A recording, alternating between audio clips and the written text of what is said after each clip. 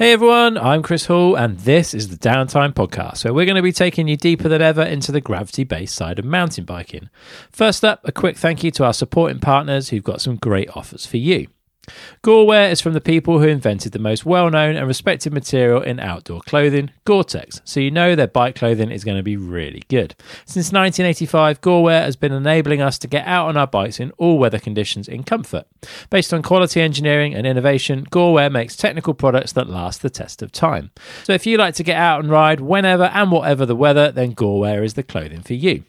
A Gorewear jacket has been a staple part of my riding pack for many, many years of riding and commuting, and I've recently spent some time using their latest range and it's awesome stuff. Their new Endure jacket uses Gore-Tex technology to make it a jacket that is incredibly lightweight at just 272 grams, durably waterproof with their guaranteed to keep you dry promise, and highly breathable too. With a drop tail and an over-the-helmet hood that's providing you with extra riding protection, while the front pocket doubles as a stowaway pouch for easy packing. This was the jacket that I chose to pack for the Stone King Rally, and I'm really glad that I did. Then there's the Fernflow range, which includes a super comfortable, lightweight and highly breathable liner short, as well as shorts and pants. The shorts utilise 4-way stretch fabric for total freedom of movement, and the Fernflow pants are a great option when the temperatures start to drop and you've got spray or drizzle in the air. If you want to try Gorewear's latest range, then they're very kindly offering Downtime listeners 20% off the entire range until the end of August. Just use the code DOWNTIME20 at the checkout over on gorewear.com. This offer works in both the US and EU web stores. That's Downtime all in capitals, followed by the number 20 over on gorewear.com. InvisiFrame is the original and best way to protect your bike, so it always looks brand new. Then, when you come to sell your prized possession on, you know it's going to look great and get the most money possible, more than paying back what the InvisiFrame cost. My Cotic Rocket Max is over 3 years old, and thanks to it being InvisiFrame from new, it still looks great. InvisiFrame began over 10 years ago as one man trying to keep his bike looking great, and it's now the global market leader in frame protection, with precision cut kits available for thousands of different bikes. InvisiFrame is also the choice of many brands worldwide to keep their demo fleets looking fresh. In fact, the Santa Cruz that I took to Stone King Rally came InvisiFrame wrapped and looks box fresh even after a pretty big crash into a load of sharp rocks. InvisiFrame provide kits for frames and forks in both gloss and matte finish and come delivered with everything you need in the box. I fitted my own kit and it's pretty straightforward. Just make sure you use plenty of water, and then even if you put a piece in the wrong place, you can easily move it to where it's supposed to be. There's a really helpful video on their website to show you how to do it, but if you don't want to do it yourself, then InvisiFrame have a global network of approved fitters that you'll also find on their website, invisiframe.co.uk. As a Downtime listener, InvisiFrame are kindly offering 20% off everything on their website, which includes frame and fork protection and decals too, until the end of July 2023. All you need to do is to enter the code DOWNTIME20 at the checkout over on invisiframe.co.uk. That's Downtime, all uppercase, followed by the number 20. And don't stress, the price you see is the price you'll pay, as they've factored in all the costs at the checkout. So head to invisiframe.co.uk now and get the best protection possible for your prized possession. If you want to represent the podcast, you can get yourself a Downtime t-shirt, sweatshirt or hoodie over at downtimepodcast.com/shop. If you want a bit more downtime in your life, then you can join the newsletter, where I'll provide you with a bit of behind-the-scenes info on the podcast, interesting bits and pieces from around the mountain bike world, some mini reviews of products that I've been using and like, partner offers and more. You can do that over at downtimepodcast.com/newsletter. Otherwise, don't forget to follow the podcast to make sure you never miss an episode. You can do that by hitting the button in your podcast app now, or there's buttons for all the major platforms to help you over at downtimepodcast.com/follow. You can either listen to today's episode right here, or if you prefer to, you can now watch it over on my YouTube channel, which is youtube.com/@downtimepodcast. I'll also stick a link to the video in the show notes over on my website, downtimepodcast.com. All right, today I'm joined by Kaos Seagrave. Kaos recently made the decision to move away from racing to focus on his freeride career, and it seems to have been the best move he could have made. We sit down to chat about growing up in racing and the pressure that he felt as the elite male on the team. Hear how he found his way into the freeride world and how that has ultimately become his focus. We chat about Red Bull Hardline, what it would be like if it became a series, winning whip-offs, Rampage, and plenty more. So without further ado, here's Kaos Seagrave. Kaos Seagrave, welcome to the Downtime Podcast, man. How's things with you? Not too bad, mate. Big up for having me. Just got back from Crankworks and ready to do this. And Crankworks, it went all right, didn't it? Yeah, went pretty good. Did whip off and speed. Managed to win whip off, which is always nice. And then I was on the podium with Edgar and Cade, so it's always good being with them. Solid crew. Yeah, just rode with them all evening and then be on the podium, so it's pretty good. Yeah. And then speed, just got kicked out. I messed up a few tricks and then got kicked out. But then that was pretty fun. Yeah. Saw Cade crash, which is always... Oh yeah, he hit Bartek, right? Yeah, he hit and then just went massively over the bars. Like did a front flip. Man. So that was quite funny to watch because it's Cade. Like obviously he's always gets back up. So like we were just laughing because we're like obviously he's just him. He's just gonna bounce. Well, then he got back up and then he did the next round. Yeah. If that was me, I would have just been like, oh my god. He is a solid unit. Yeah, definitely. How does speed and style work? I've always kind of like wondered that one. It seems like quite a strange event and quite a hard one to like zone in on. Yeah, it's pretty good to be fair. Like you, so yeah, you're two of you and you have two jumps on the slalom course pretty much, and like one in the middle, well, like near the start, and then one at the end, and then you have points on the jumps, and whoever goes the quickest and does the best jumps wins. And then you qualify, you do on your own, and then it goes round to 32, round to 16, 8, 7, Do you find it hard balancing the two aspects, like the speed aspect and the style thing? Because they don't always go hand in hand, eh? Yeah, it's pretty hard to be fair, because you always, like when you practice tricks, you go into the jump with your speed and you go, like you're chilling and you're doing what you do. You're not doing it next to someone trying to beat you at a race, and then you're pedaling into the jump and you're like, wait, I'm going way too fast and I'm supposed to do my trick. So that's what's like kind of like fun and sketchy about it, because you got to adapt and do other stuff, especially for you as well, because you've got, I think it would be fair to say your style's quite kind of lazy and smooth almost. Like there's a slowness to your style in the air. Well, it's speed and style, but it's really speed and tricks. Because if you do style tricks, you're not going to get that many points. Right. So yeah, I'm just learning tricks that I'm able to do when I'm going fast. Yeah. Because so then I'm just practicing on a few tricks and hopefully I can get them better. Yeah. So that's something you're like specifically working on away from those events. Is it like trying to learn tricks that you can do at speed, or? No, I just think of it then like, oh yeah, I can do them at speed and style. But no, I'm just doing my tricks so I can do tricks. Yeah. Yeah, I'm not learning them to be like, oh, I'm learning this to go to speed. It's just then I'll be able to do them at speed and style, but I just learn them for myself at the moment. Makes sense. Talk us through a whip-off event then. Like, how does it work from your perspective? Is it just like you have a window of time and you just session and... Yeah, so nowadays I think there is practice before. Okay. So I think there was practice in Innsbruck, but I've done that jump so many times now, every year for the last 4 or 5 years. And now like when we whip, like with Cade, Edgar, Han, Jackson, all that lot, I don't know about them, but when you do your big ones, like when you're just like doing like, oh, you know what, I'm going to do a big one now. Like it's been good whipping and now I'm just going to throw one. They're not like, don't know, they're quite like, if they go wrong, a whip's a horrible crash. Like you just high side and then you're just like, I don't really want to do them like all the time. Yeah. So like I always say my perfect whip off would be 3 or 4 jumps. Okay. Like, yeah. So you keep it kind of chill and just warm. Yeah, but then you do get in the hang of it. Like when like in Innsbruck, I wasn't going to do that many runs, but then you're just having fun with everyone, so you do end up doing loads. Yeah. But I always said that you only need like half an hour. Fair play. But there's so many people and stuff, so you can't really do that. Yeah. And but yeah, so hour and a half or 2 hours at most, but an hour and a half as a whip off. Yeah. And you do like an hour of session and then half an hour of like finalist. Okay, yeah.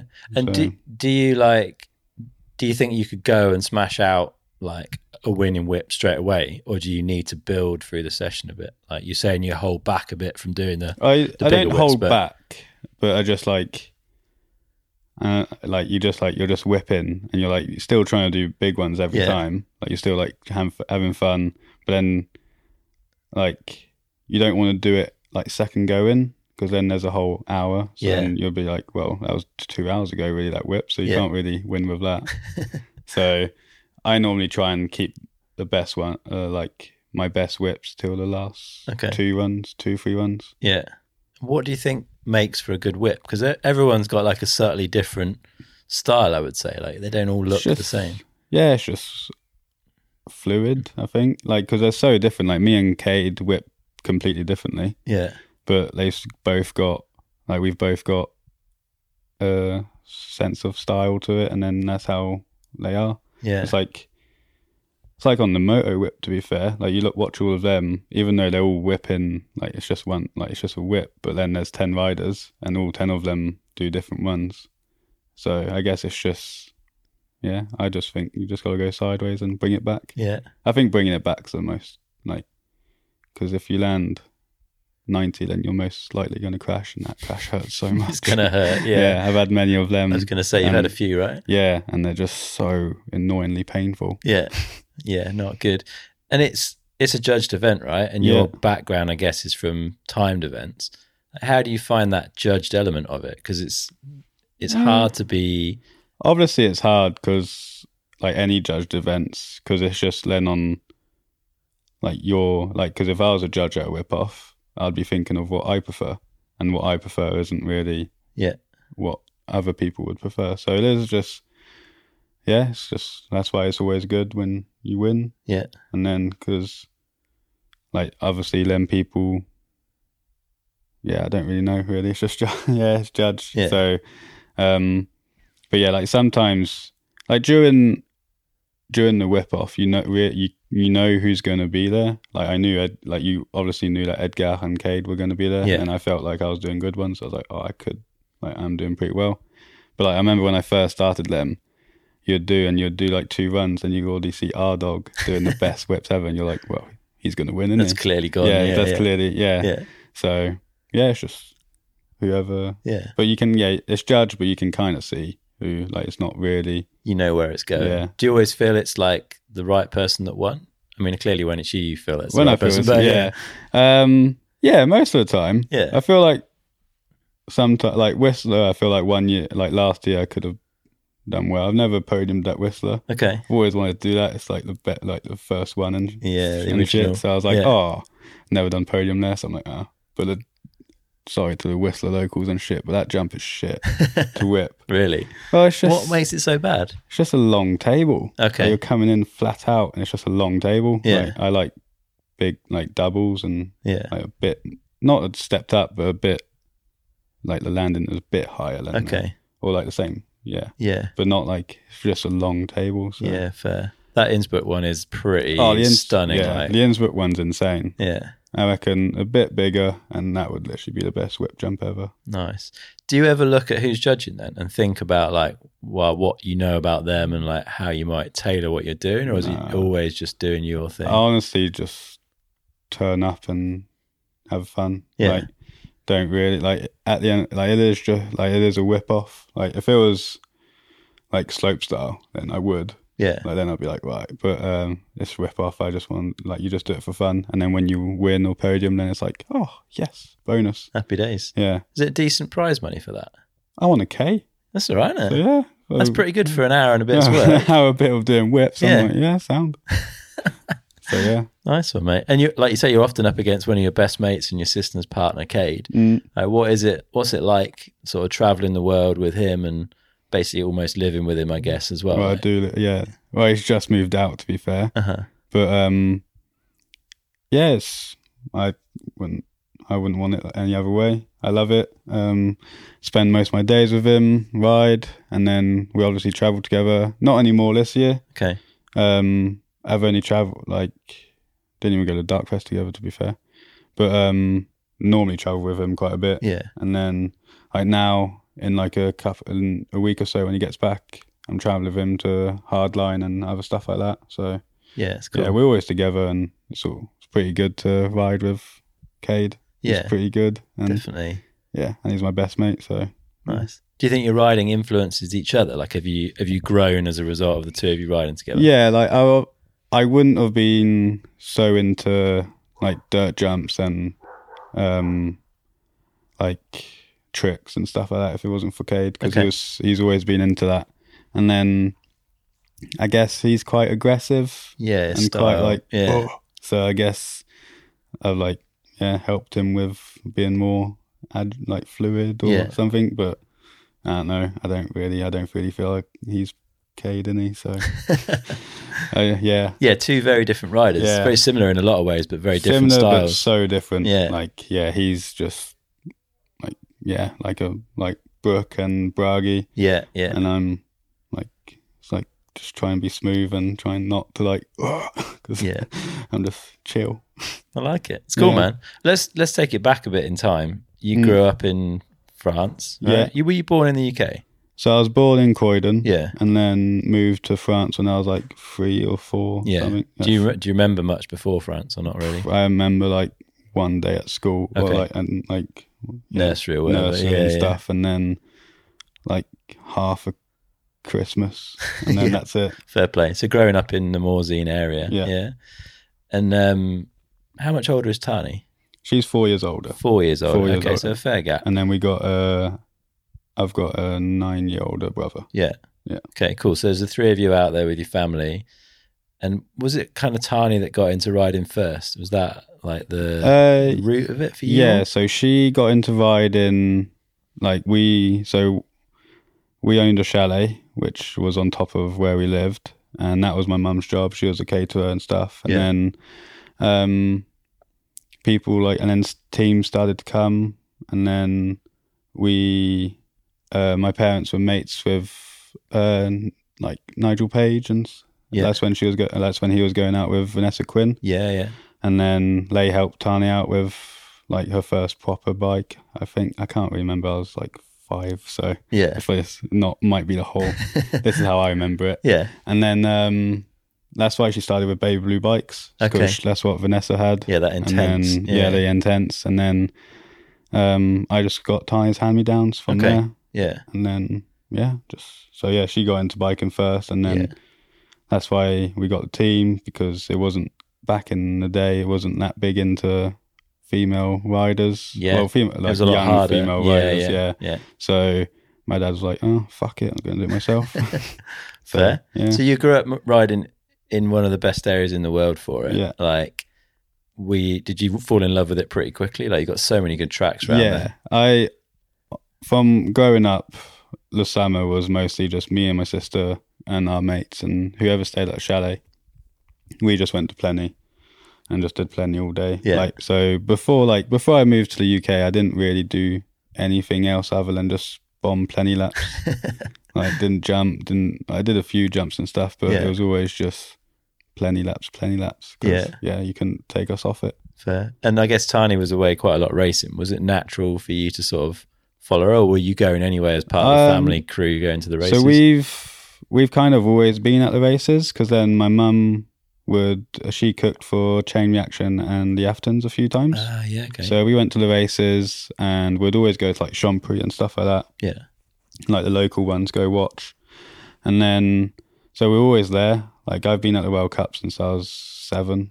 I remember Chambéry 2007 and stuff like that. So just always been around. And then because I remember in my first year junior, I was like, "Oh, I'm finally racing," to the people who I've known for ages, and they're like, "Oh, we just thought you'd been racing before," because I've been around for just hanging out and being that little annoying kid. That's cool though, right? Did that help that you had that sort of familiarity with the scene and all the people? Did it make you feel more comfortable when you were old enough to go race it? Oh, it just felt like a second home, the races. That's just what I grew up with, and And you've done a bit of racing before you hit World Cups, right? Yeah, I'd raced some IXS, and we came over for some British rounds, and stuff like that. But so I've always since I could, I would always want to race, and always raced. So first World Cup, where was it? Was it Lords? Lords 2016. In the dry or the wet that year? Wet. But I came down in the dry. Okay. We came down in dry with the juniors. And then, first year. No, piss wet. Yeah. How was that as a first World Cup experience? Because Lord in the wet is I remember dead. now, because we were all we all had shit numbers. We all me and because we got quite a big group over here with Joe Breeden, Cade. Well, Cade wasn't in juniors then, but like Joe Parfitt, my old teammate, and then there was Finn and Nat. That was all our first World Cup. Yeah. And I remember we went down the wall first practice, and we were all just at the bottom, like crashing. And then we're like, oh, we're all there. And then Finn won. I think he won. Yeah. And then I came 10th, I think. Okay. So yeah, happy with that. Happy. I was stoked. 10th for my first World Cup. Yeah, it must have felt nice as well to finally be racing them. Like you say, if you've been out the races for so long, to be able to be let on track and actually have a proper crash. It's just like you're riding the same track and like stuff like that as the people you've been growing up with, like growing up watching. Yeah. So you're like, oh yeah, sick. And then I was there and finally racing. So yeah, I was loving it. Who were you watching back then? Like, who were your heroes and heroines? Like, I think obviously Samuel and Petey. Yeah. And then like they were the main ones. And then there was like, I just like Josh Weisland, Rory Cunningham actually was a big one because he was on CRC. Yeah. And he'd always come to the chalet. And I loved him. He was literally so nice to me, and he would always like take his time to play games with me. And that's cool. So and but Samuel was the one literally. Yeah, that's the sort of style icon. Iron Horse, Spesh, and all that. Like when he was on Iron Horse and Specialized, that was just my favorite days. Yeah, watching those films like First and Earthed and that. Yeah, super good. Yeah. Yeah. So that was those guys. And I guess you'd had a couple of years seeing it in the flesh as well if you've been around the circuit. Like not many juniors have that opportunity. I saw Asa Vermette at Leergang last week. Yeah. He was there like getting a bit of trackside experience, but not many people have that opportunity. Do you think it helped you understand like where the pace was at and how some of these top riders are doing it? Because watching it on video is very different to like seeing it in real life, I think. I don't know, because all I did was watch those guys like Samuel and that. Like I remember 2007 Champri when he came third that year and he crashed like in the piss wet and stuff like that. But when I first raced, that's when like a couple years before that the junior category came in. Yeah. So you didn't really worry about that because you weren't worrying about like the Sam Hills and the like Luiks and stuff back then, because I was like, well, I'm not against them, I'm against Finn and that lot. Yeah. So still a fast junior couple of years. Yeah, Finn and Matt. Yeah. Yeah. Which are doing pretty well now. They're doing all right, aren't they? For sure. So they were pretty dominant. I think Finn won 5 World Cups, I think, and then Matt Walker won the other 2. Yeah, and world champs, didn't he, I think, took... Oh, yeah, but Finn the first year won, literally, I think he won 6 out of 7 World Cups. Yeah, 6 out of 7, and then 1 Worlds. We were like, this is a bit tricky. Yeah, like, getting a bit boring now. But looking back on then that 2 years in juniors, like, how would you rate your junior career? Wouldn't say amazing, but all right. Like, I podiumed, did all right in the overall. Like, was in the top 5. Like in my second year, I was in the top 5 most of the races, and then if I didn't crash, but I was just either good or crashed. But that's juniors, right? Yeah, that's just juniors. Yeah. So, and I don't know, I was just having fun, and I was so excited to be there, so happy, and I loved it at that time. Yeah. So I was just loving it. Loving it, right. And then 2018 comes around and you got that move up into elite, and finally you are competing up against these people like that you've looked up to. Was that a hard move for you up into elite? Honestly, at the start, it was easy, man. Yeah. I loved it. I was like, this is actually way better. Like, I came 36th at my first World Cup. I remember, And then crashed in Leergang, but like was going to do all right. And then after that, just started crashing even more and more. And then broke my collarbone, and then didn't really ride, or like just some other like crashes and little injuries. I just was starting to be like, oh my God, this is annoying. And then I just fell into that hole of, oh shit, I'm not that fast anymore. Like didn't feel as fast because I wasn't qualifying. I didn't qualify the first race I came back. And like, it's so mental racing. Like, and I was in that rut of, oh fuck. And then and then in 2019, I started doing like other stuff. Like Nico Vink was a legend, and he invited me and Cade to Loose Fest. Yeah. And then I was like, oh my God, this is insane. Like everyone's just having fun. Everyone loves each other. And we're just here for a good time and just like riding the best jumps and riding with the best guys. Yeah. And just having fun. I was like, oh, this is what biking's like. Like, this is what I used to do when, not the mad jumps, but I used to just go out and ride plenty for the fun of it. Yeah. And then that's when it started to go, I'd ride less to go fast and ride just to have fun. Yeah, you started to see the opportunities the other way, I guess. Yeah. And then I'd still I'd still train, but I wasn't training as much because I'd do all the other stuff. Yeah.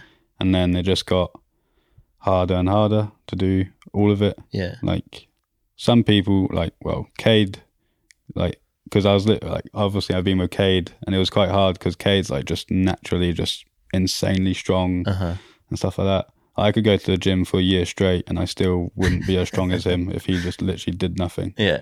So, and at the end I was just like, oh, this is getting too much. Yeah. Was there a pressure? You were the only elite male on the team at that point. Did you feel a pressure to sort of represent? So obviously, I was the only, because we haven't had that big of a budget, like the team stuff. So, and I didn't do too bad in junior. So I was the only elite rider. And then Dennis was on the team for the juniors. Yeah. But and especially when Tani wasn't racing, since 2019, Tani's just been there and there with the races because she's had so many injuries and then the last year and a half off. So if you go back, if you actually look at it, she's been battling injuries and stuff since 2019. Yeah. So it was only elite rider with another junior, and it's just I do want to race and I want to do well, but I'm doing all this other stuff, and then I've got I'm an elite rider on a top team back. We weren't top team, but we're still a big team. Yeah. And I was barely qualifying, and I was like, oh my God, it feels like I'm taking the piss now. Right. You feel like you're letting the team down? Well, not letting the team down, and there's so many people that would jump at this, and I'm just having fun and doing going out riding, learning tricks instead of going fast, and so I felt I don't know, I was just taking advantage of being on a team and all that lot. And now seeing now this year seeing Ollie on the team, I'm oh, that's what the team deserved, someone who put their full attention into racing. And nice. And you've been in this family team your whole life, I guess, which is great to have that family support around you. But ultimately, I guess your dad's kind of also responsible to the sponsors and deliverables to them. Does that make things hard sometimes? Because like you say, you're obviously finding a love for riding that's away from racing, and that's maybe taking a bit of focus away. But I'm guessing the team was pitched around racing and race results, and it's your dad. It's not some team manager. It's kind of that's what I made his life hard, I think, because the race team is a race team. A race team not except for with Sam Reynolds on UR and stuff, and now with me on this team. Normally they don't have a team with someone that doesn't race. Yeah. So obviously I don't even want to imagine how hard it was. But because I wasn't getting the results as a elite rider would have wanted, as your elite rider you would have wanted him to get. Yeah. So, but at the same time I was still doing the other stuff, so we still had that argument of, oh, he's doing everything, and you don't just get the race results, you get everything else, I guess. Yeah, you get pretty good coverage on the other stuff you're doing, right? It's not just about the racing. Yeah, that's when Instagram was getting bigger, and it's always been big, but Instagram and videos and doing hardline and stuff like that. So but I guess it would have been pretty hard when Tani was injured and I wasn't doing the results that the team wanted. Yeah. But now the team's never been better, and yeah, I'm stoked. Yeah, it's good. So yeah, 2022, it kind of all came to a head, I guess. Like, how did you finally come to make the decision to step away from racing? And Just like it's just like I've been wanting to do it since 2020. I think I wanted to not. I knew I wasn't going to race for for a while. Yeah, I knew I was going to stop, and then I was just like, what's the point in now? Like, I had a few stuff that I wasn't right personally. Okay. Like, just was like, just the normal stuff. Yeah. And I was like, well, you know what? I just want to do stuff that makes me happy. Like, I was going to the races. I didn't want to be there. I was like, this isn't fun anymore. Yeah. I'm just here stressed. Like, I wasn't even stressed because of the results anymore. I was just stressed, like, just being somewhere that I didn't want to be. I was like, I had FOMO of like other stuff. And yeah, so it's just, I was like, this is a time to call it. Yeah. Good on you. Yeah. Because I didn't want to just obviously just carry on taking advantage of like the opportunity I had. Yeah. So fair play. Were Canyon supportive from the start on that then? Canyon, absolutely. Like, to be honest, really, I think whenever I told my sponsors that I'm just going to do my own thing and stuff like that, I think they all went, whew, like, finally.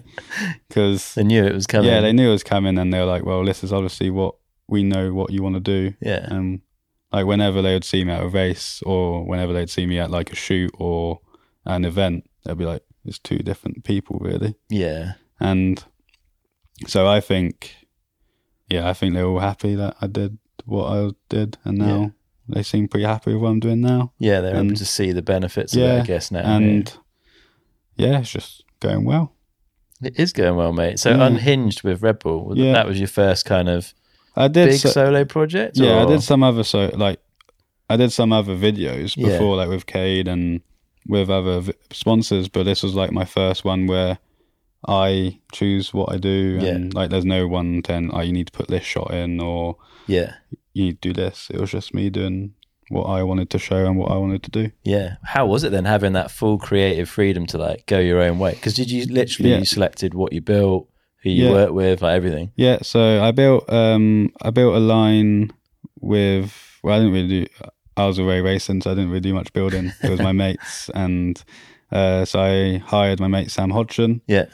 And then so all the downhill stuff was just like our local e-bike tracks, because we didn't really have time. Yeah. So the Hodgie and my mates, they built the line, and then I was there for like a couple of days, but then I was away racing. Yeah. So, because this was in that overlap period. So where you were doing I only both. had a week to do all the filming and to do everything. Yeah. And then I was off. So I went 5 weeks away racing whilst they were building, came back, filmed for a week, and then I went off for another 5 weeks. So it was like, it was sick to finally do my own thing, but I still had that pressure. Like, I still had to go everywhere and be everywhere, and I couldn't concentrate on it. Yeah. And then this year, I've been just digging ever since I came back from New Zealand and Darkfest. Yeah. And I've just been like actually doing, like, taking time, and doing what I want to do. Awesome. So yeah, so last year was sick, but now it's like, it's even better. Yeah, because I can actually put the time and effort into it. Like last year, it was just like, right, we got to get this done now. Yeah. If not, if I didn't film that week, I couldn't have filmed until like the end of the year. Yeah, which you're pushing into bad weather and then stuff. it would have been Joe Simpkins, the filmer. Yeah. He would have had to edit it in a day. So yeah, we couldn't. Yeah. So yeah. How did you feel making that then? Because like you say, you've got a week to get it shot. You've not been there for a lot of the build because of the racing side of things, and that first big edit, I'm guessing, is pretty important, right? You're sort of putting yourself out there, and that's where like almost your value from the future onwards comes from. Is like how good your last edit was. Yeah, because like obviously, like it's like you don't at the moment. I don't have like the biggest massive tricks in the world, but I like to do some tricks, and I'm good at a few, and I know I just wanted to show what I like about riding, and when everyone tells you what you do want to do, I just want to you just want to make people want to go ride a bike. And so I just did what I like to ride. We thought about stuff, like features that are cool and like it just makes you want to go out and ride. And then like that's why you do like the dog pissers and like the special Ks and stuff like that, because it's just that's what I like to do. And so yeah, it was so good to actually just finally get the opportunity to just show what you like about riding. And then honestly, I didn't actually think it would, like, so many people loved it, and who eat like my mates and stuff, and who normally just take the piss. So they liked it, and I was like, oh, it's true, so it's actually not too bad. And then it's always good when it goes well. That's amazing. And then just like the people who put in the money in, like who gave us some money, like helped us out with it, they loved it, and I was like, oh, sweet, it's gone pretty well then. It's a good start. And then and now we're doing again this year, doing another one. And then I had a couple weeks in America doing like a Vows edit with the Canyon Vows, and that was insane. We just like, they sent out like some riders into America, and then we spent like a week together in LA, and then I had a week or 8 days to dig and film in Utah. And then that was sick. And then that's pretty cool. So I've done that, and then I actually have a like not a custom bike, a signature frame. I have a signature frame with Canyon. Sweet. It's called the Chaos Theory. So I made I filmed here for it, a bit in Utah and a bit in New Zealand for that. And then, so I've got that coming out. I think it's out now. And so the Chaos Theory. So that's pretty cool. I was pretty happy when they wanted to do that. That's very cool. And then, so you can buy the bike I'm riding now. So I've like, that's always a pretty dream come true when you're a kid. You're like, oh, I want to have my own bike that people can buy. That is pretty special. I was like, oh, come on. So did you have any input into like graphics and design and stuff like that? How does I had it work? a few, but it was mostly, honestly, it was Canyon and my dad, really. Like we were just talking about it, and then like my dad's a real good at graphic designing and stuff, so he designs like our kit, like he helps us design our kits and our bikes. Like he does all of that for the team and stuff. So just all of us. And then very cool. I want I was like, oh, we should do it pink, because I always ride a pink bike, but I like people like it, like love it, but I don't think people would buy it. That's you got to be able to sell the thing, I guess. So I was like, I do get that, because obviously everyone like loves the pink bike, but at the end of the day, I don't think many people would, like, obviously some people buy it, but they're not like, and black and white, it's just with some holographic stuff, is always pretty cool. And the Chaos Theory design is pretty cool. It's like so I was stoked with that. And then awesome. And now I've got Unhinged, planning on doing that, filming soon. Unhinged 2 is coming, is it? Before we move from Unhinged 1, talk us through that flip manual, like how many takes? I don't want to talk about that. Oh, come on. So but like, how do you deal with something like that? Because literally you're throwing yourself on the ground like over and over and over. Like where's the motivation to like honestly keep it going? I was so fucking pissed off of that. Like, I'm sorry, but like I've done flip manuals for a while, and like I can normally do them within the first 2 goes, like on a jump. And for some reason, like how the landing was with like a little roller going the other way, which of the wanted to turn, like it was pulling you to the left, but you wanted to go right. And I was like knackered from the whole day filming, and it just took so long. And I was like, oh my God. And then Joe was like, at the start, he was like, yeah, this is sick, blah, blah, don't worry, you'll get it. And then by like an hour in, he was like, right, come on, my camera's going to die now. Like running out of batteries. Yeah, like, go on, land. And then, but it's just sometimes that's how it goes, even with stuff that you can think that you can, or that you do normally do. But sometimes it just... You're not tempted to give up? Like, you must get to a point where you're like, I think we should just go home now. Oh, I did be like, but I still had another day filming. So, but it was like getting to like 10 o'clock at night, getting like and the light wasn't the same anymore. Yeah. And we were just like, right, if I land it now, it just wouldn't look right in the camera. So like, right, may as well go home. And then came back in the morning and did it. And then, Must feel good to finally get it done. Honestly, I wasn't even that happy with it. Really? I was like, that shouldn't have took that long. Yeah. I was just relieved that it was done. Yeah. I wasn't even, I was like, may as well just do a new trick now. No. But so it was good. And then, got it done and Yeah, and it went down well. Yeah. And like you say, you've got the Canyon support, and it means you've got riders like Sam Pilgrim, Fabio Widmer on the team. What's it like having the opportunity to ride with people like that? Because it must be fun. Eh? Actually, Canyon signing Pilgs has been insane. Like, I've spent so much time with him this year. Yeah.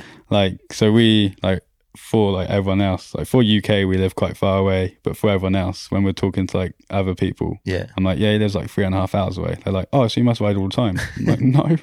That's like, a long way in the UK. In America, some Americans were asking us, and they were like, no, this is one of the first times we're riding together and we're in America. So, but I did the America trip with him, and then I've done a few demo day with him, and then some other rides, and it's so good riding with Pilgs. He's just, you give him anything and he's good at it. With and he's obviously quite funny. Yeah, and he's good to have around. And I love it. Yeah. What about Fabio? Have you ridden with him? Or? I think I've ridden with. Surely I'd remember Bella, but I've spent time with Fabio. Yeah. He's sick, and but I don't think I've ever properly, like, not as much as I have with Pilgs. Okay. But Fabio's insane, and obviously I've seen him ride, like when I'm there and like shows. Yeah. And but it would be cool to go ride with him actually. Definitely, man. Should get it done. Like to see an edit with the three of you, and at some point would be pretty cool. Who else would you say inspires you these days? Like, where do your influences come from? And maybe it's not always from mountain biking. I don't know. There's certain people that you look up to. Yeah, honestly, it is mountain biking, but honestly, I watch my mates and stuff. Yeah. But, and obviously like Semnook and stuff like that. But honestly, I watch moto, BMX, and skateboarding. Okay. And like snowboarding and stuff like that. But like, I honestly just watch Axel most of the time. Axel Hodges. Yeah. I watch him loads. And then I like Kevin Peraza and Pat Casey, like legend. Yeah. Like they were just insane to watch. And Kevin still is amazing to watch. Yeah. But like Pat was just insane. And I'd always watch like his videos and on Insta and stuff. And then mostly Axel, I'd say. Okay. I put his vlogs on, and then I don't really watch many vlogs. I watch Pilgs, I think. Pilgs are like the only mountain bike vlogs I really watch. And then, then Axel. Yeah. Nice. So, yeah. So has this move across to doing all this stuff like changed your mental health? Like, do you feel different in yourself? Personally, yeah. Like, like as I was saying before, if you saw me at the races last year, you would have just think I was a miserable fucker.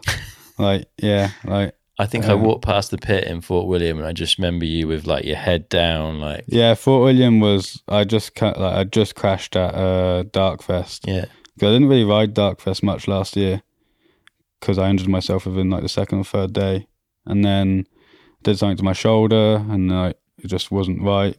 And Fort William isn't really the race where you want to not be good. Yeah. And I was just hating life at the moment. I was like, fuck, why am I here? Like, I shouldn't even be here. I should really be like trying to get the shoulder better, but I'm just trying to race because you feel like you got to race. Yeah. And Big change. Big change. Better human. Yeah. And so now I'm just like, I'm just doing what I want to do. I'm like digging with my mates, riding with mates. We have a pretty good scene where I live.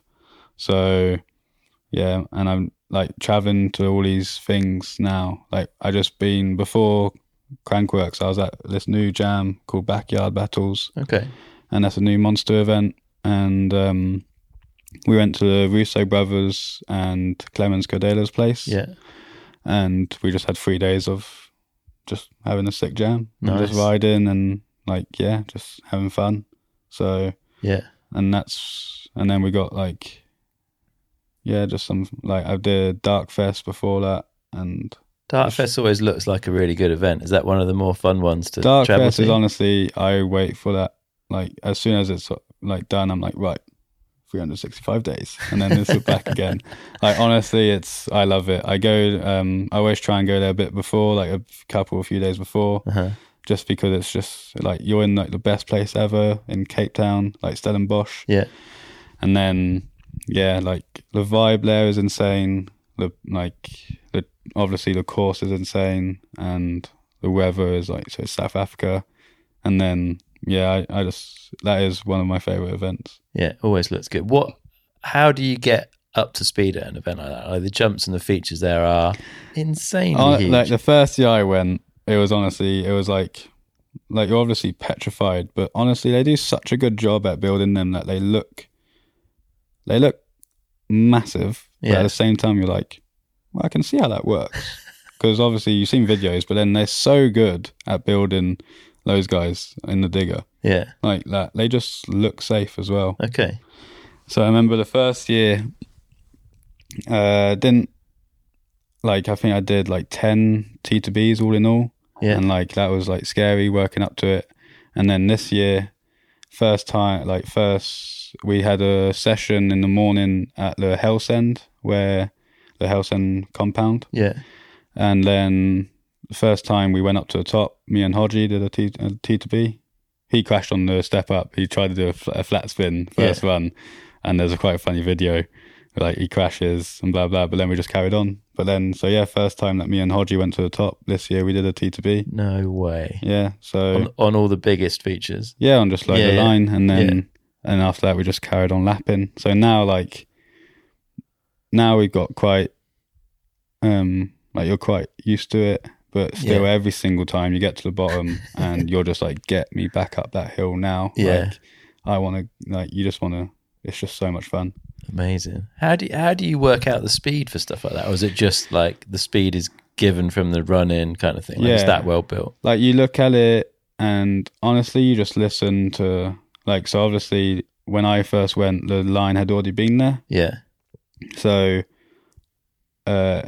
so you just listen to whoever's been there, like I like to Ramsey and to all that lot. You just go like, oh, what do you do? And they like tell you, and then you watch, like I watched them back then, and then you just listen really. Like you can't really just go there and be like, no, this is what I want to do, and like stuff like that. Yeah, you just be like, oh, what do I do? And then you go like, oh, thank you, and then that's what happened at Loose Fest when I went, because obviously I'd never ridden jumps that big. Yeah. Except for at hardline, but they're like, back then they weren't even as big as that. Like hardline jumps were big, but they weren't like massive. Yeah, and then you go to Loose Fest and you go like, what the fuck are these? And then I was just like to Nico, just like, oh, what do you do? And Nico was so helpful. Yeah. And just everyone there was so helpful, and you just like, they'll like do nothing on the first jump, just let the bike ride it. And after that, tuck and pull as hard as you can. But so just listen to whoever's been there, and then you make, like, obviously when you ride it might change, like if you follow someone you might be too close, so stuff like that, so it'll always change like that, but mostly just do what the others say. And then, but now I don't mind opening stuff. Okay. Like at hardline I don't mind doing stuff, and even when we go on the first day, I don't like, it's normally like me and Bernard and G who do it, because I don't really like watching like for the first time. Like, I like watching when people are used to it. Yeah, but you don't want to see. I don't want to like when people are doing jumps for their first time. We don't like when we do jumps for the first time, we don't normally look the best. Yeah, fair. And so I don't really like watching, because then it just like. I'm just like, nah. Puts you off, I guess. If it looks sketchy. I'm like, that looks sketchy now. Yeah. And then I'm like, wait, I'll probably do it a bit differently. Because I like, at the World Cups as well, that's what it used to be like. I go a bit slower and I pop. And then some people have followed me, and then they've cased the jump and hurt themselves because I do the jump differently. Yeah. So, so you just find someone who does it the same as you, and then, Fair play. Well, and like World Cup seem on the outside relatively friendly. Like everyone seems to get on, but ultimately you are up against each other. is the scene when you come into like Dartfest and Hardline and some of these other events, like, is it significantly more friendly? It feels like there's a different vibe. Yeah, like World Cups though is racing like at the top and blah blah. So you'll obviously have some people who, like, a bit different when they're actually, like not together or face by face and stuff like that. But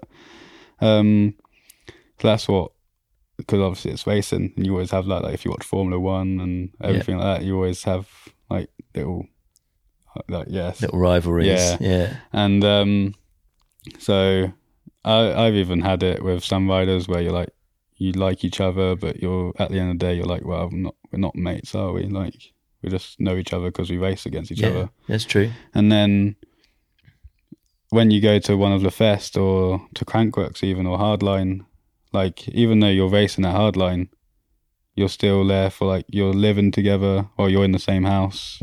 And I know you're always like, you're there together for the week. So even that's different. Like, it's a race, but that feels more like a fest, Hardline. Yeah. And at the fest, like, that's just, you're literally there just to have fun with the others, and I love that. And you're just like, no one, like, there's no like little bitchiness, or it's just like, I don't know, just there for the same cause, just to have fun on our bikes. Very nice. Yeah, you mentioned Hardline. You've been doing it for a few years now. Yeah, 2018 was my first year. I think. Oh no, 2017. Yeah, 2017 was my first year. Talk us through that as an event, because it's the only race that you're still doing, so there must be something different about it. Yeah, that race is honestly Red Bull Hardline. That was my first like proper big event outside of World Cups. Yeah. And Red Bull UK are honestly one of, like, they're insane. They treat us like if we're kings that week. Like, they do so much for us. And you're just riding a gnarly track and trying to go fast down it. Back then it used to piss it down all the time, so you're always shit scared. Like, because Hardline is hard, obviously hard, but like it's not too bad in the dry. Mm-hmm. Like, it's a hard line to race. Yeah. But it's not like you could actually, and it's still scary, like doing the big jumps and stuff, but you can get used to it. Okay. But in the wet, man, fucking hell. Like, the one there's two sections that I actually not hate, but I don't like. Okay. It's the rock slab at the top. Yeah. When that's wet, I literally, every time I go into it, I'm like, I can just feel my like side burning from the rocks and stuff. I'm just like, oh, just get down here. Is this the one where you're kind of turning right to get into the woods? Yeah. So that's probably why I do it quite slow. Uh-huh. but in the dry, that's all right. Yeah. But in the wet, yeah. And the section after the road gap, the 3 drops. Yeah. In the dry, you can literally go round that right and just pin it down. And it's what you have to do in the wet, because you don't want to touch your brakes that much and you don't want to skid on those rocks. Yeah. But it's so sketchy. Like, you're just slipping on rocks, and then you got that massive head slam at the bottom. Yeah. And when it's wet, you're just like, oh my God. It's actually quite a hard track. Yeah, you're actually like, it feels like when you've been riding for so long and stuff, you don't you get scared, but you don't get scared about tracks. Yeah. Normally. Yeah. And this is where you're just like, oh my God, you're going back up in the lift, and you're just like, oh. Again, an event where people don't do that many top to bottoms over the weekend, eh? Like, you don't do full, like, nowadays we do quite a few full runs. Okay. Like now, because it's been quite dry the last 2 years. Yeah. But normally no. Normally I'll just do like stop, push back up, stop, and then like maybe do a full run or 2 before qualies. But so if it's dry, it's a nice weekend. Except when you case the jump on the back and then you fuck yourself. But if not, it goes pretty well. Yeah. But in the wet, it's actually a pretty hard week. Nice. And it's progressed a bit over the years, I'd say. Like, the riders seem more in tune with it. They've kind of got used to it. Yeah. But as a result, Dan's just been pushing it on that bit further every year as well. Yeah. So, like, when it first started, like, jumps were not many Like they were big jumps, but it was mostly just like you only rode big jumps if you went to like a fest series or if you had like somewhere like that. So I guess it was a lot like scarier. And nowadays, like even bike parks now have started to build bigger jumps. So you obviously people are going to be more like controlled and more like, oh yeah, I can do that because I've been riding jumps all year round, except for like, but before it was like, oh my god, I've just been riding downhill tracks and now I've got to send a metal kicker. So but yeah, now there's those 2 new jumps with the on-off before. And they're pretty big, but you just go straight really and just pull. You make it sound so easy, mate. Oh yeah, because it's not, but it is. Like, and like it isn't easy when it goes wrong. But if it goes right, then they are actually easy, and you do it, and you're like, oh sweet. So was it you that cased one of them? Yeah, I cased it massively. One of the just shit happens. One of the first through them with Bernard.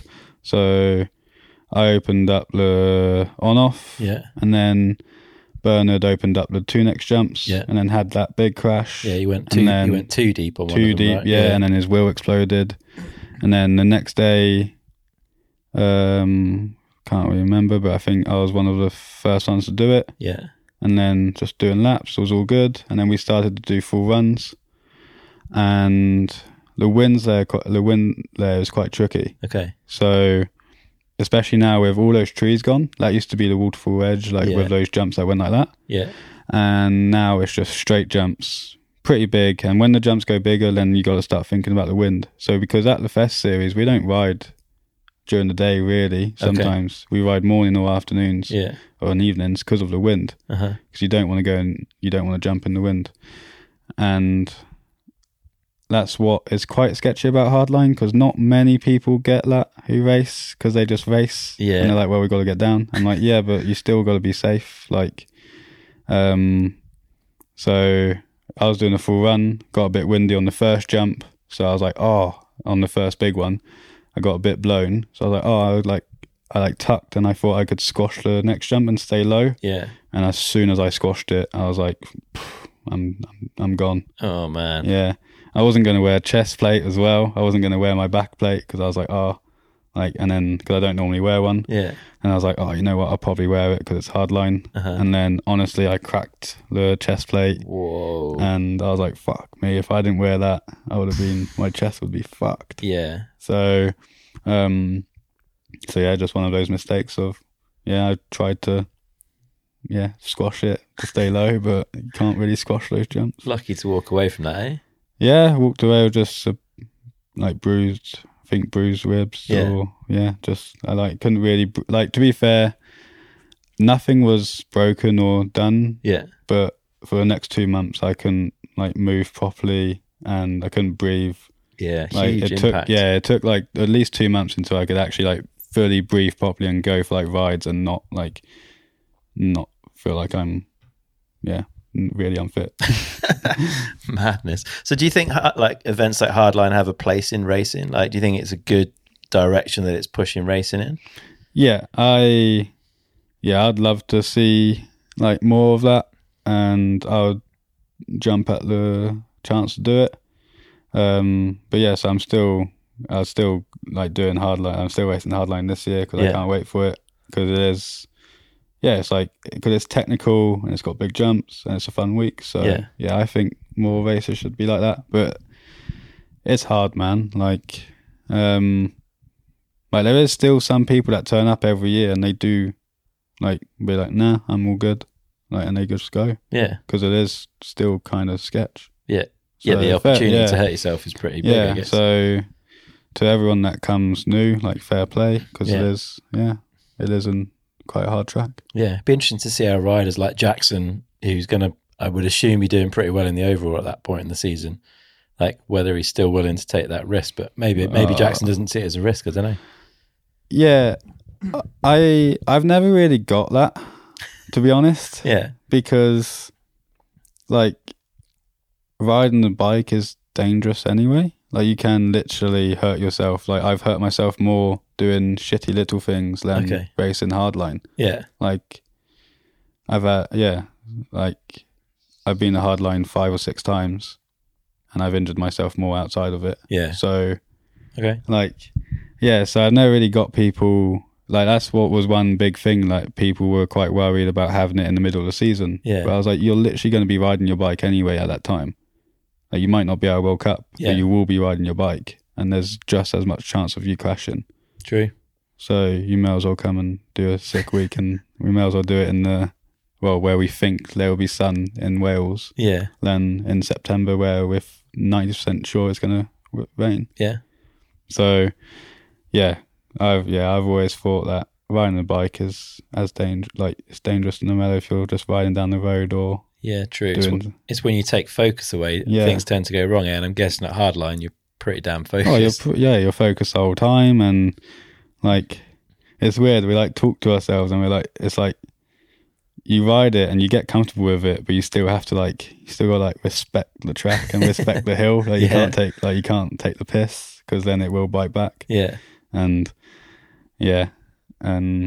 it's funny because, and then when it's pissing it down, and we're like, you still got to go up. One year it was pissing it down, windy, and we're like, fuck me, it's getting quite sketchy now. Like, come on.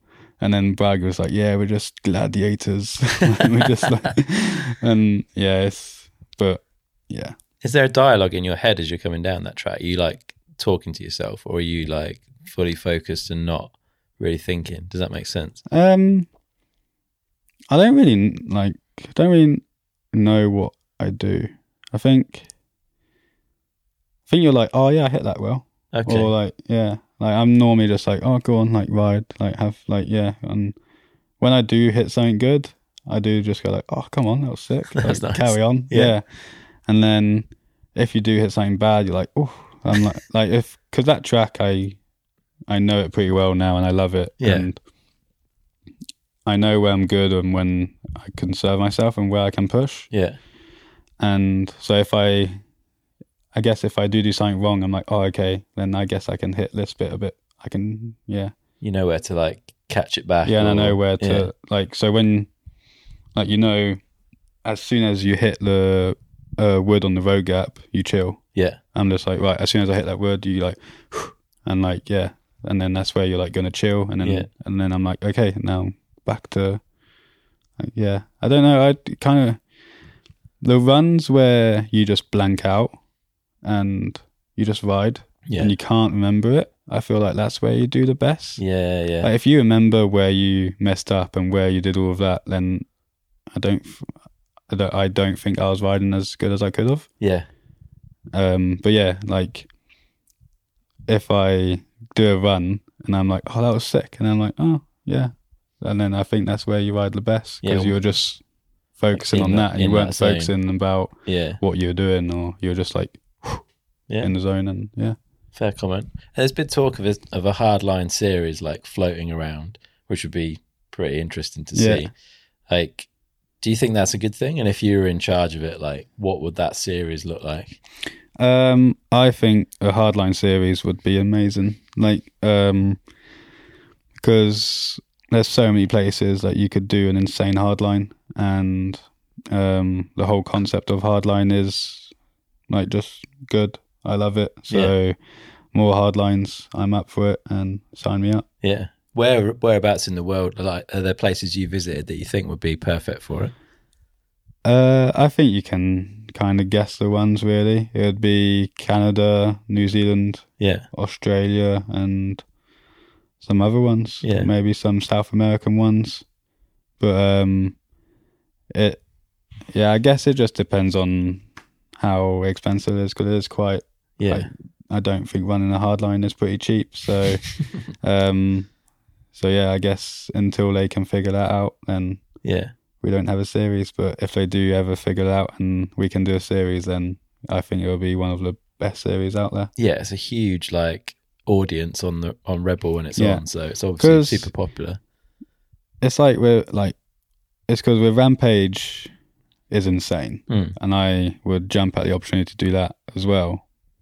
But that's still like, it's like slopestyle. It's like a judged event. Yeah. So it's I guess it's harder for the normal people to know how to, if you haven't watched bikes, I guess it's quite harder for them to see who can do well and who can't. Yeah. But at a race and at hardline, it's like you can, it's just the clock. Yeah, so, it's simple. Yeah, it's simple. It's either you go fast or you don't. Yeah. And then that's how it's much easier for someone to watch that, I guess. Yeah. And then you know who's doing what and stuff like that. Do you think we'd see more of the World Cup riders like crossover if there was more hardlines, if it became a bit more of a series? Like, I think yes and no, because if you're thinking about it, how it's going now, hardline is getting bigger, and hopefully it's going to get bigger. Yeah. So that's more of those similar tracks. Like they're not going to build a hardline in like Vancouver. Yeah. And do a little like Loma down the hill. Yeah. Like it's still going to have to be, and especially I'd think in Canada you could build some stuff even better and bigger because it's Canada. You have that dirt, not Welsh slate. Yeah. And so, I guess it would, if you're scared about going to the hardline here, then you should be equally as, like, I think the track should be equally as scary no matter, because it's hardline. So, so I don't know. I think so, because like I've never told anyone who said, oh, should I do hardline? I'm like, if you think you can do it, like, jump at the opportunity to do it, because it's a sick week and it's so much fun. So I don't think anyone's ever heard, like, a rider has not heard from another rider going, oh, I don't want to do hardline. They said it was shit. Yeah, everyone loves it. Everyone loves it. Every rider loves it, and Interesting. Watch this space for hardline series. It'd be cool to see it get up and running. I'd love it. Yeah. What about Rampage then? Because it is clearly something that would be a really exciting thing for you to get involved in. Like, how does that all work? Because you're connected into Red Bull, you know them well. Like, what does it take to actually get to Rampage? I honestly, I don't know that well. Okay. I know that before, if you send in videos or if you've gone there a few times and like gone to Utah, and if you've done top 10 before, I think, or so I think it's top 10 before who used to go, and then after that it's wildcards.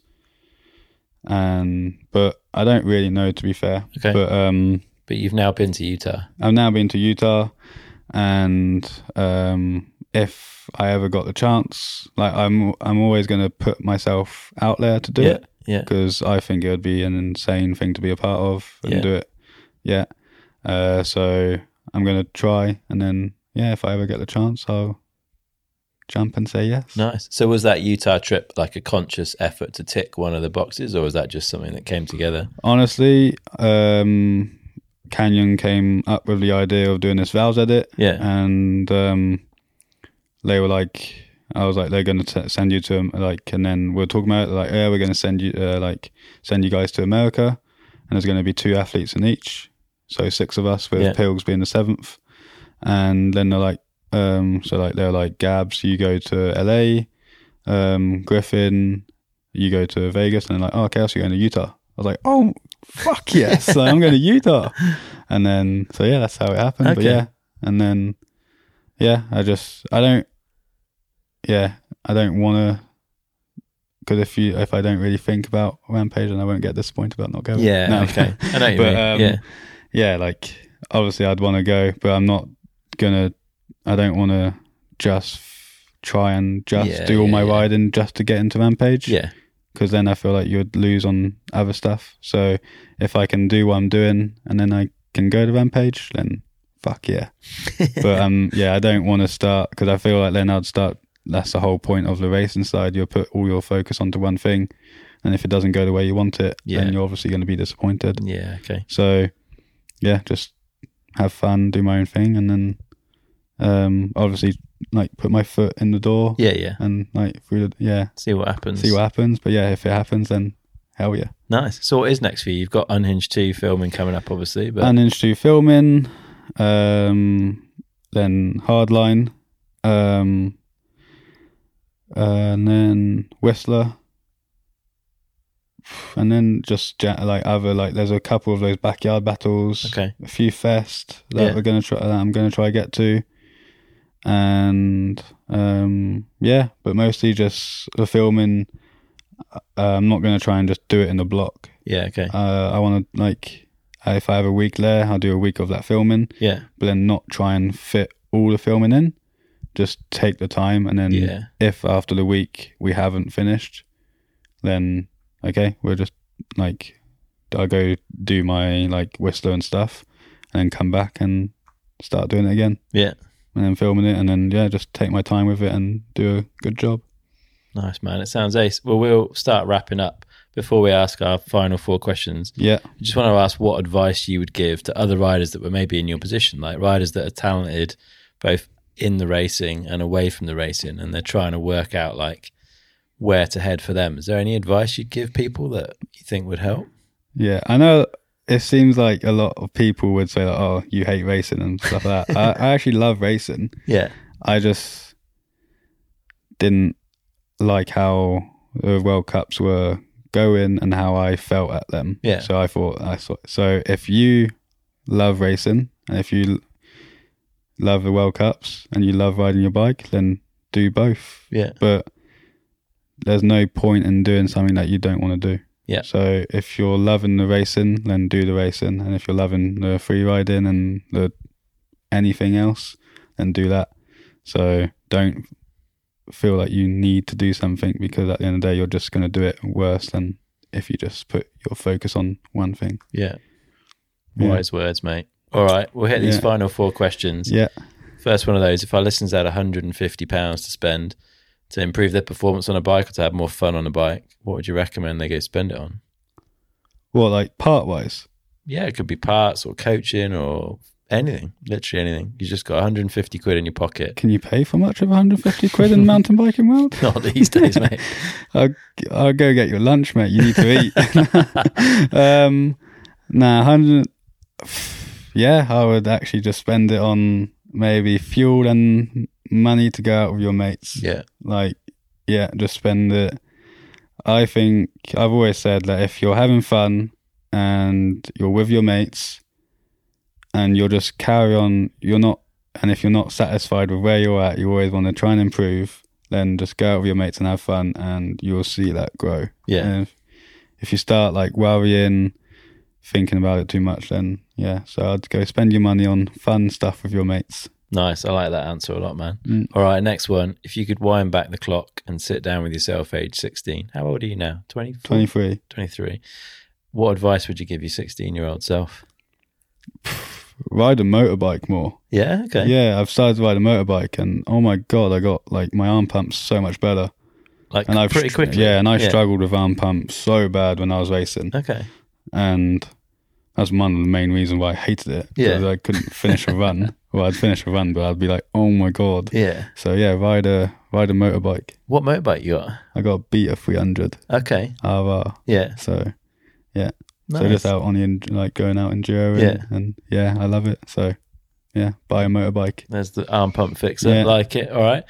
Next one. If you could have a coaching session from anyone, past or present, who would it be and what would you want to learn from them? Who would it be? If you would have said 5, that would be so much easier because I got so many people in my head. On, you can have a few. Okay, so my top 3 would be Seminuk, Cade, and Samuel. Okay, and what would you want to, like, pick from each of those 3 riders? Seminuk would just be like, following. I wouldn't even want, like, I just want to follow him. Okay, don't want to talk. Like, when I was a kid, all I wanted to do was all I wanted to do when I was a kid was just do a run with Seminuk and just follow him, and and then Cade's just like everyone sees how good he is, but I live with him and seeing what he does every day and how he rides and what he rides, like anything he touches with some wheels, he's amazing at it. So, and he does teach me so many things like trick rides and stuff like that. So Cade would be like the tricks and stuff, and then Samuel would just be like insides and just how to go fast. It's a shame that he's out with that foot injury. Yeah, because it was so sick to see his name back on the start list. Yeah. Obviously, didn't like. It's going to be way harder now with how the sport is, and with how fast everyone is. But still, seeing his name on that start list was like, "Oi, come on, the king is back." Yeah, so good. And he seemed to be like getting a bit better. Yeah. Like speed was coming, but wasn't to be. Maybe we'll see him towards the end of the season. Hopefully at the end of the season. Yeah. And shame because we were going to Val de Sol, and obviously everyone remembers his run at Val de Sol. Classic Sam Hill track. Classic. So shame, but we'll see at the end of the year, hopefully. Maybe a Mont St. Anne. Yeah. See him swinging off. And he's done pretty well there, so. Yeah, he definitely has. After an injury, so maybe. Yeah. True. We'll see. All right, last one. What do you do every day that you feel benefits you? What do I do every day? I'm going to go over my first answer. At least see one of my mates or... Okay. Yeah. Because... it's quite hard because not like when you're an athlete or when you're a rider, it's quite hard to have a normal life because all your mates work throughout the day, and whenever they finish work, you're like, "Oh, come on, let's go out," and they're like, "Well, I've got work in the morning, I've been working all day, I don't really so it's quite hard, and you can be on your own a few times, a bit isolated, a bit isolated, so. And even with normal people, how they feel in their normal life. So, I think go see your mate and at least have a few hours or an hour in a day where you're just having fun with your mate or just chilling. Yeah. So, I like to be with my mates because it's just fun. Yeah. That crew you've got around here has been super important, eh? Yeah, we've got, our crew here, and we honestly spend pretty much every day together. Yeah. And then, so have some good people around you, and Nice one. I like it, man. Well, it's going to be real exciting to follow where things go for you. I feel like you're just getting started on a pretty exciting adventure. Definitely. It's just started this year, and honestly, couldn't be loving it anymore. Ace, man. So, it's good to see you happy and stoked on what you're doing. If people want to follow, where's the best place for them to look? Just at the moment, just my Insta. If you like what I do, then and if it inspires you to go out riding, then Insta. I'm not at that point where I want to make vlogs yet, even though people ask. I'm not at that point yet. It's so much work. I see Pilgs doing it, and it's literally a full-time job. Yeah. And I feel like I just got out of a full-time job with racing. So, at the moment. So just Insta, and then keep an eye out on Red Bull Bike for a sick video coming out, hopefully. Nice one. When's that due out? Have you got a rough feel? Or? Hopefully it'll be out near the same time as last year. Okay. So back end of the year then. Back end of the year. Yeah. End of October, November time. Nice. And hopefully that Unhinged 2 can do the same. Hopefully that can just make people stoked and get people out on bikes. And then just make people stoked, really. Nice one. Thanks, mate. It's been a pleasure chatting. Oh, thank you for having me. And, hope it goes well at Hardline and into the future. Oh, definitely. Big up. Nice one. Cheers, mate. Thank you. All right, that's it for this episode with Kaos. I really hope you've enjoyed it. A massive thanks to InvisiFrame for supporting this episode. If you want to keep your bike looking brand new and also make sure you get the best resale value possible when the time comes, then get your bike InvisiFrame protected now. As a Downtime listener, you can get 20% off worldwide using the code DOWNTIME20 for the month of July. That's Downtime, all uppercase, followed by the number 20 over at invisiframe.co.uk. Also, a massive thanks to Gorewear. If you're looking for the highest quality clothing that'll enable you to get out on your bike in all weather conditions, then Gorewear's got you covered with technical products that are backed with quality engineering and innovation and last the test of time. As a Downtime listener, you can get 20% off the entire range until the end of August. Just use the code DOWNTIME20 at the checkout over on gorewear.com. This offer works in both the US and EU web stores. That's Downtime, all in capitals, followed by the number 20 on gorewear.com. Also, don't forget, if you want to help support the podcast, the best way to do that is by heading over to patreon.com/downtime podcast and setting up a regular donation. That's Patreon, spelled Patreon. If Patreon doesn't work for you, then have a think about other ways that you can help, like telling your friends about the show, sharing the episodes on your social media, or leaving us a review. We've also got t-shirts, sweatshirts, and hoodies available over at downtimepodcast.com/shop. All right, we've got loads more awesome stuff coming up over the course of the year, so make sure you're following the podcast by hitting that button in your podcast app now, or by heading to downtimepodcast.com/follow. You can also get a bit of extra downtime by signing up to our newsletter at downtimepodcast.com/newsletter. Okay, that's it for today. We're going to have another awesome episode coming up really soon, but until next time, get out and ride.